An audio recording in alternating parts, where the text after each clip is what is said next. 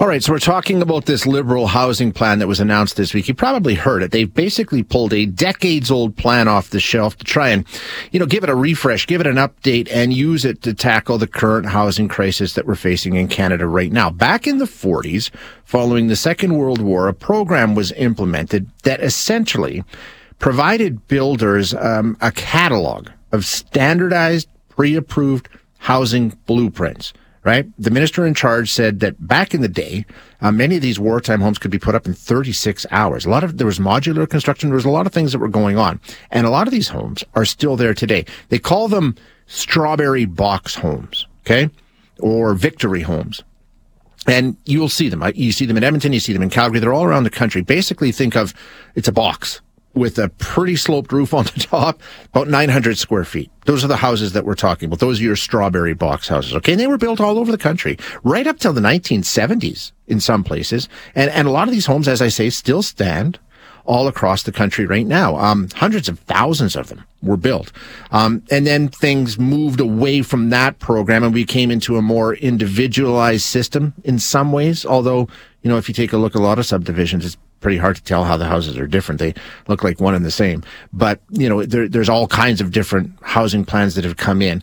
And it takes infinitely longer. There was a company that Global spoke to out of Calgary that does modular home construction that was saying, every home we build now, they call it a snowflake. They're all individual. They're all different. And that takes time. I'm not saying it's a bad thing, but it takes time. So in the situation that we're in now, which people are calling a crisis, we don't have time. We need to do this quickly. So if you can build a home in 36 hours, and again, that's pretty mind-blowing. I'd like to see how that happened. But, and this was back in the 40s and 50s. If we can copy some of that success to the modern day situation, why wouldn't we want to do it? Mike Moffat, from the Smart Prosperity Institute is the one who pitched this identical idea to the federal government back in the summertime and said, listen, we've done this before. We could do it again. He estimates that this could cut down on the construction of units by 12 months. In some instances. All sounds pretty good, right? So will it help? One of the big issues we have is around rental units. This would help in that area, according to what the government's talking about, at least. So let's find out what some of the people who live in this world think about it. We're going to chat with Shaiman Qureshi, who's president and CEO of Hope Street. Shaiman, thanks for joining us again. Always appreciate your time. Hello. Thank you. This plan, it's more than just blueprints. We're talking about zoning, municipal approval, design. All of that would sort of be rolled into this and say, hey, listen, if you're building one of these units, all that's taken care of. Get after it. Makes sense to me. Does it make sense to you? Do you think it'll work? Well, it does. I think that we have to kind of take a wait and see approach. Certainly, the preliminary response from industry is sort of muted, in the sense that we don't actually have sort of a fixed policy being rolled out. The minister merely said that this is something they're open to, and they're going to presumably commission a in-depth kind of study into exactly whether or not this is something that will work. We know that there, as you said, there's tens of thousands of these things, and if you're in Edmonton, that sort of area by the university, Strathcona, all the way over to maybe Bonnie Doon. They're just everywhere. And they are. Calgary, similar neighborhoods. Kensington area has a ton of them. And it was before my time, but from what I understand, a lot of these wartime homes were actually built by the returning soldiers that came back.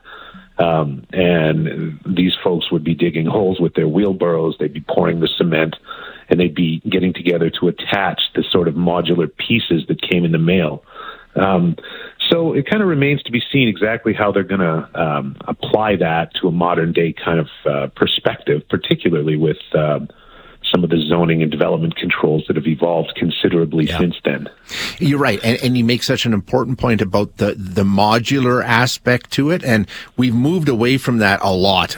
We don't do that the way that we used to, but I know there's some modular companies, one in Calgary, like I say, that Global News spoke to, that say this is fantastic and they're ready to go. There are some provisions for that. I mean, if we're going to go back to that plan, that's going to have to be part of the current plan, and that's smart, right? Indeed, yeah. And, the minister used a lot of very interesting language in the actual announcement during his conference. There was talk about using 3D printed parts. There was panelization. They're talking about mass wood and processing and that kind of thing. So it does indeed seem like the process of getting the parts from the factories and installed onto the actual ground is sort of central to what it is that they're trying to accomplish here. But it all sort of makes sense, There's definitely a huge need for housing, particularly in that affordable sort of sector. They're open to multiplexes, fourplexes, eightplexes, small apartments, all of that, and it does indeed look like a solution is on the way. Part of the plan that the minister was talking about here, and I haven't looked at the plan from the 40s and 50s, and I don't know how much of a component it was in that plan, if it was at all, because we talk about those strawberry box homes, but he was talking about multiplexes, some multi-rise apartment buildings, student housing, garden suites, laneway homes. All of these will be part of the catalog of pre-approved build designs. That's really what we're talking about here, right, Shaman? That's where we need to be focused on, not just building more homes necessarily, but different varieties and multi-family homes, right? Well, indeed, it's an economy of scale kind of thing. Similarly, from the perspective of industry and a lot of the landlords that I represent, we just constantly hear about regulatory approval issues, permitting issues, and the frustrations that kind of go along with dealing with City Hall and that sort of process. So when you think about it, if there's only 8 or 6 or maybe 12 different designs that one could choose from with this wartime initiative, the assumption is that the folks at the City Hall and the regulatory departments will be able to say, well, we've approved these enough times to know exactly what we're getting into, and as a result, that turnaround time, with any luck, will be greatly reduced. We certainly hear issues of construction capacity all the time, but we have to remember that half of that isn't actually construction capacity issues. It's regulatory issues, yes. And I bet you there isn't a builder in our province that wouldn't say they find the regulatory process and the permitting process and the inspection process to be onerous. You are so right. And I think, there's no doubt whenever we talk about this, I hear from builders and other people who say, yeah, one of our biggest issues is just trying to get approvals, and it can take months in some cases.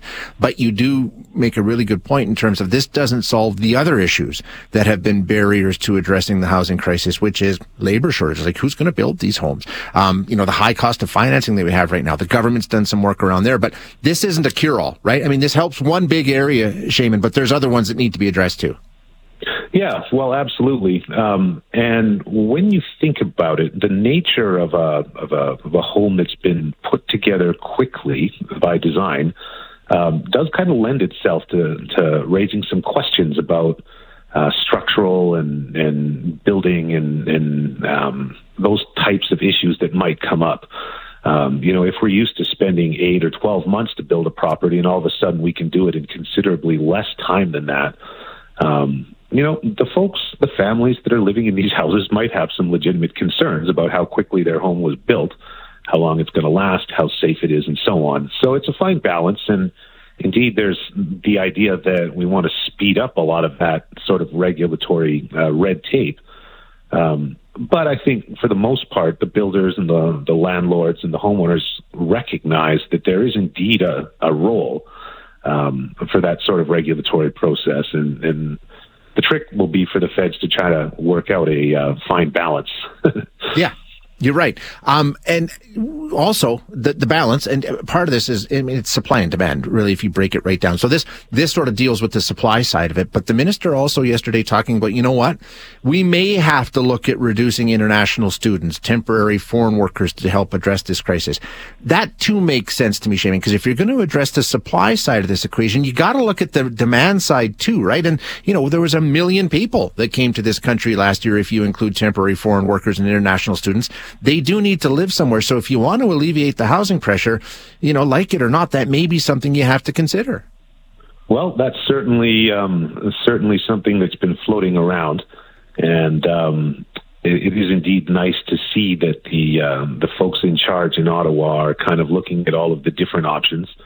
That being said, the argument in favor of increasing the immigration numbers is definitely there, and I feel like that's sort of a philosophical debate that's above my pay grade. But yeah, I agree. This is definitely a way to contribute to the increased supply, which I think, on all accounts, by all opinions, is a huge problem in Alberta right now. Yeah, give us an update just before I let you go. You make a good point. Where are we? Because last time we chatted, it was not good, and I imagine it's only gotten worse, right? Yeah, well, the rental business continues to be very tight. Almost every builder that I've talked to in the last few months is working at full steam, and it just seems like we can't build houses fast enough. Prices are going up. Builders and the owners are finding ways of dealing with some of the inflationary pressures and so on, and often that means passing it along, unfortunately. Yeah, and we've seen that. And there was a report out yesterday that Calgary and Edmonton are now right basically on par with Toronto and Vancouver when it comes to cost of living. So it's happening out there. There's no doubt about it. Shaman, thank you so much for being here again today. I do appreciate your time.